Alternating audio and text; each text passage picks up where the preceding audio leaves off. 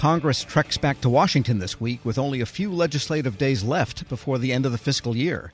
They'll have to deal with government funding, among other things. Here with the Outlook, Bloomberg Government Deputy News Director Lauren Duggan. And Lauren, let's begin with what's their schedules precisely for the House and the Senate? Well, the Senate's back today, and they'll be in for the next several weeks. The House doesn't return for floor business until next week.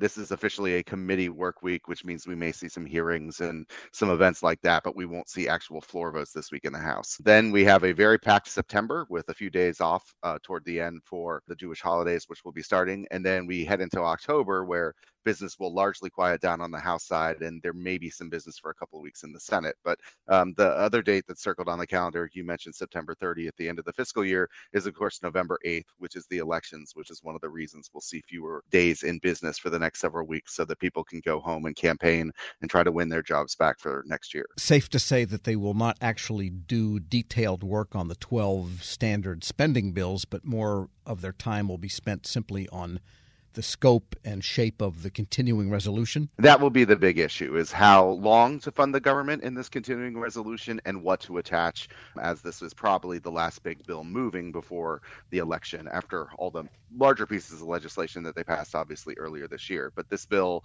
whatever shape it takes, will be a pretty high profile one and could be an attractive vehicle for a lot of things that they want to get through, both on the administration side, authorities and money that they need, and then in Congress if there's some priorities they want to tack on. Right, because the administration has proposed this 4.6% pay raise for federal employees. If Congress is silent on that, it happens. And so they could either approve it by saying also 4.6%, maybe raise it, or maybe lower it, depending on who prevails. Right, that's correct. But that may also be tabled for later in the year when they get to the larger appropriations bills, because as you noted, there are 12 normal appropriations bills that they would work on or try to pass. The House has passed 6 of the 12, and the others have come out of committee. On the Senate side, we've seen 12 bills released by Senate Democrats, although those weren't ever voted on in any formal fashion. But we still don't know yet what a final appropriations package will look like, in part because there really haven't been the bipartisan agreements you need to get moving toward that. So everything from federal pay to, riders that normally have been in the bill and may not be going forward, all that is still very much up in the air because they just haven't made progress. And in getting the yes vote they wanted from Joe Manchin, the Democrats, that is Senate Majority Leader Chuck Schumer, said that when they came back, which is now, that they would get around to the permitting reform. The idea is that because of local, state, and to a great degree federal permitting requirements for large infrastructure projects, part of the problem is how long it takes to get permits. Is that something that could be attached to the CR bill or something like that? That has been discussed. I'm not sure that everyone is quite sold on that idea yet. And this is something that will require a different type of support necessarily than what you had in that reconciliation deal that Joe Manchin agreed to. That was very much a party line bill, only Democratic votes in both chambers, and in the 50-50 Senate, that meant all 50 members of that caucus plus Kamala Harris, the vice president. So this idea may not pass muster with all the Democrats, but it may attract some support from Republicans. So we'll have to see what that final permitting deal looks like, what's in it, what kind of support it can pick up. Because in the House, if you need every Democrat, then that permitting language may not be attractive. If you're trying to pick up Republican votes, which you need in the Senate, where it takes 60 votes to get things done, and you need 10 Republicans to side with you when you craft this continuing resolution, then it could be attractive there. So that's definitely a dynamic we'll be watching. Can Joe Manchin get these side deals signed into law after his success in getting the big bill passed through Congress and onto the president's desk back in August? We're speaking with Lauren Duggan, Deputy News Director at Bloomberg Government. And by the way, what's the status of the National Defense Authorization Act? They are proud of always getting that done, but that's more a calendar than a fiscal issue for Congress? For the most part. Most of those authorities run throughout the year, and if they needed to extend something imminently in the continuing resolution, they do so. But the House has passed its version of the bill. The Senate Armed Services Committee has sent out its version to the floor, and it's available for action. Not clear if we'll see that right away in September, if that's something that will happen later in the year. That 6-decade-plus streak that they have of signing that into law, I don't think that's at risk of being broken.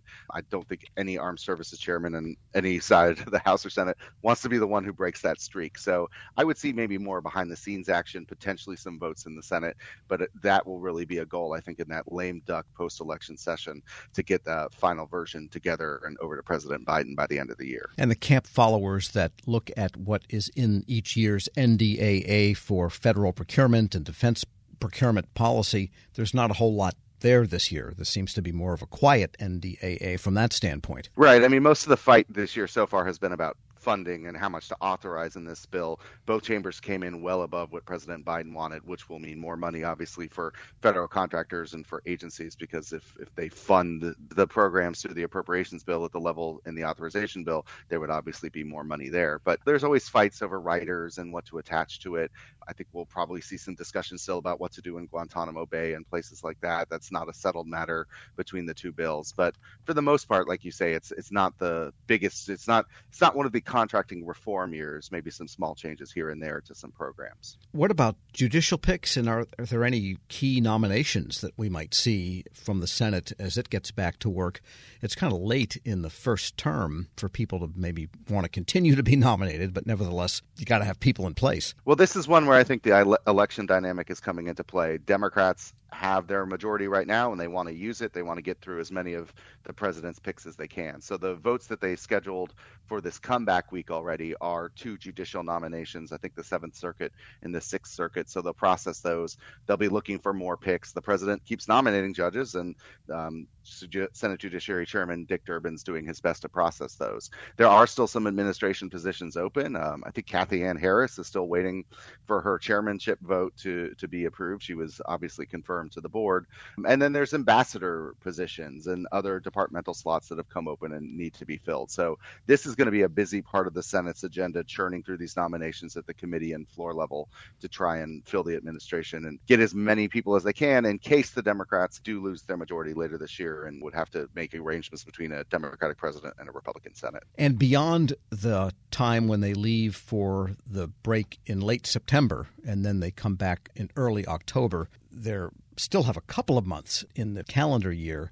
Does anything happen then in a election year like this, or is it going to be pretty much whatever they get done in this next couple of weeks is going to be basically it for the year, except for that NDAA vote? I think that the lame duck could be busy. There are things that both parties may want to get done. There's people who like to cement their legacies before they leave, retiring chairmen and retiring ranking members who might try to make arrangements. There's still interest in doing some things on same-sex marriage in light of the Supreme Court ruling on abortion. There's a long shot push to do something about cannabis legalization or decriminalization, or at least maybe the part about banking. So there are a lot of priorities that people have.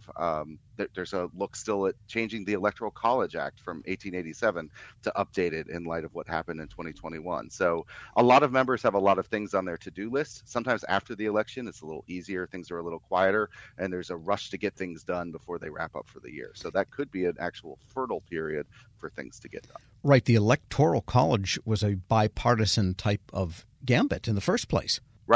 Right. And that's, I think, Sue Collins and, again, Joe Manchin have their bills, I believe it is, over in the Senate. There's a House push to write something there and to see what they can do. It may actually be easier, some people think, to get that done after the election when the pressure of the midterms is off, but try to get it done before this Congress wraps up by January 3rd of next year. Lauren Duggan is Deputy News Director at Bloomberg Government. As always, thanks so much. Thank you. And we'll post this interview at federalnewsnetwork.com/Federal Drive. Hear the Federal Drive on demand. Subscribe at Podcast One or wherever you get your shows.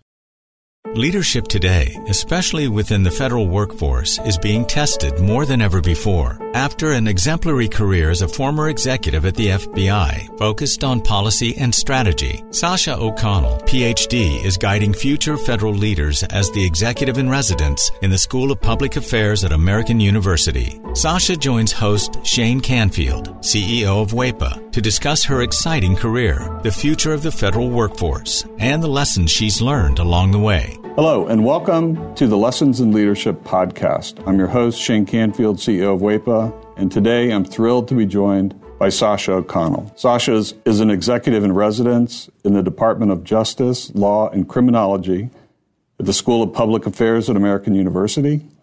and spent the majority of her career at the FBI, and most recently as the organization's chief policy advisor, science and technology, and the section chief of office and policy for the FBI's deputy director. Sasha, welcome. Shane, thanks so much for having me. It's a pleasure. Can you give us an example of someone early in your career that motivated you, and what did that look like? Sure, absolutely. So it sounds almost cliche, but it was the dining room table. So I grew up with a stepfather who spent 30 years at the Veterans Administration at the VA, and he talked at the dinner table. He started as a social worker and then sort of rose up into management, administration, and leadership. And his stories, right, and his approach really, really impacted me. My mom, interestingly, ended up in a career in public service. She was a prosecutor. She's currently a retired state superior court judge. But she had a big career change also in her 40s. She went back to law school in her 40s. So getting all of that in the mix at a young age at the dinner table really, really impacted me in really specific ways.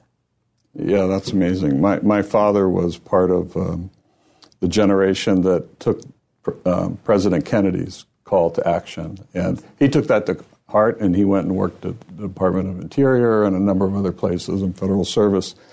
So it's catching when you're around it. You've held a number of leadership roles at the FBI, which is historically a male-dominated organization. What skills or traits helped you most as you navigated that?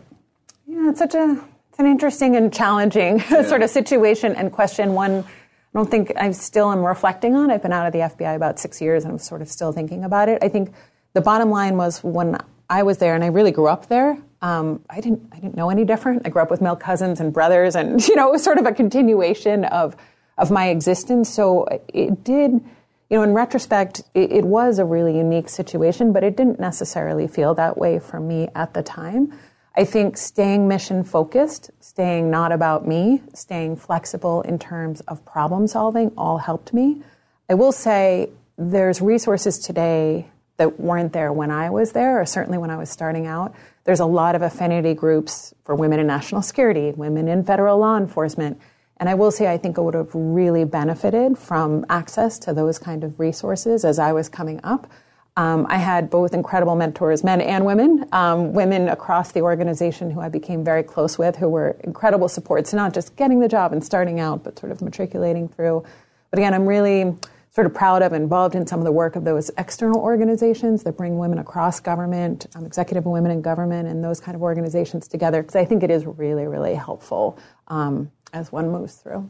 Yeah, we actually work with a number of those too, and go to their events and conferences and support them because it's important. How has your leadership style developed or changed over the years? Well, I think I've gotten a little more confident in it, right? The seeds were there at that dining room table. One thing that carried through that I learned from my stepdad was to focus on the process. He would talk at dinner about big ideas or big changes and how to get from here to there was part of his day job, so he thought about explicitly, was getting other people on board, getting that stakeholder engagement, getting other people to think it was their idea if that was required.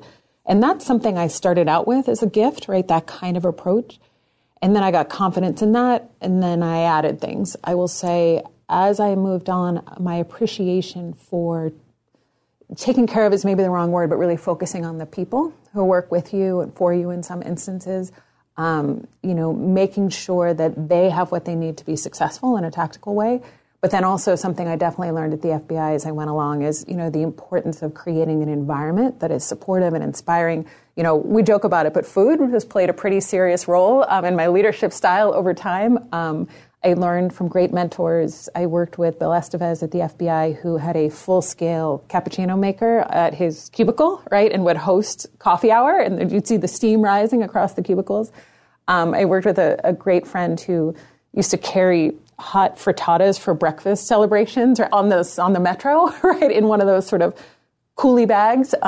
And so I think it's been additive in terms of learning, gaining confidence in my approach, and then adding these pieces as I go that I've certainly learned from mentors and colleagues. And clearly you never let anything get in your way. You were mission-focused, as you mentioned, and you just got the job done no matter what was in front of you. Well, I wish, and it was that easy. I mean, I think we had a lot of success. one thing has always been my approach when starting out as a leader too is to solve near-term problems. I always say sort of deliver short and then you can push them long, right? So we don't always succeed in those long-term goals or those, sort of blue sky ideas as leaders we want to achieve. But we deliver on those short-term pieces, right? And you get that buy-in from the stakeholders. And then often you can push toward those bigger dreams, hopes, aspirations, and goals. I would like to say I was 100% on both fronts. I'm not sure your characterization is 100% accurate there, but I'll take it in this sense. Looking back, what's one piece of advice you might have given your younger self when you first started?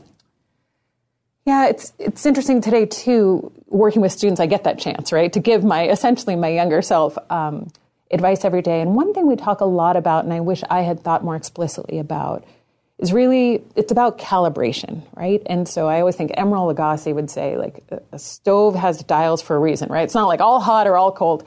And I think it's the same here. In some ways, in my career, I had to learn to tone it down, right? And to, certainly at the FBI, sometimes you need to take that backseat at a meeting and wait to be invited to the table. And that's really the appropriate way to build rapport, relationships, and trust. Other times, I needed to learn to tune it up, right? To up the volume a little bit. I had a wonderful boss, Dave Schlendorf, who we were in a meeting together with big bosses at the FBI once, and I was working for Dave. And we left the meeting and we were walking back to the office, and I made a point. I don't even remember what the point was now.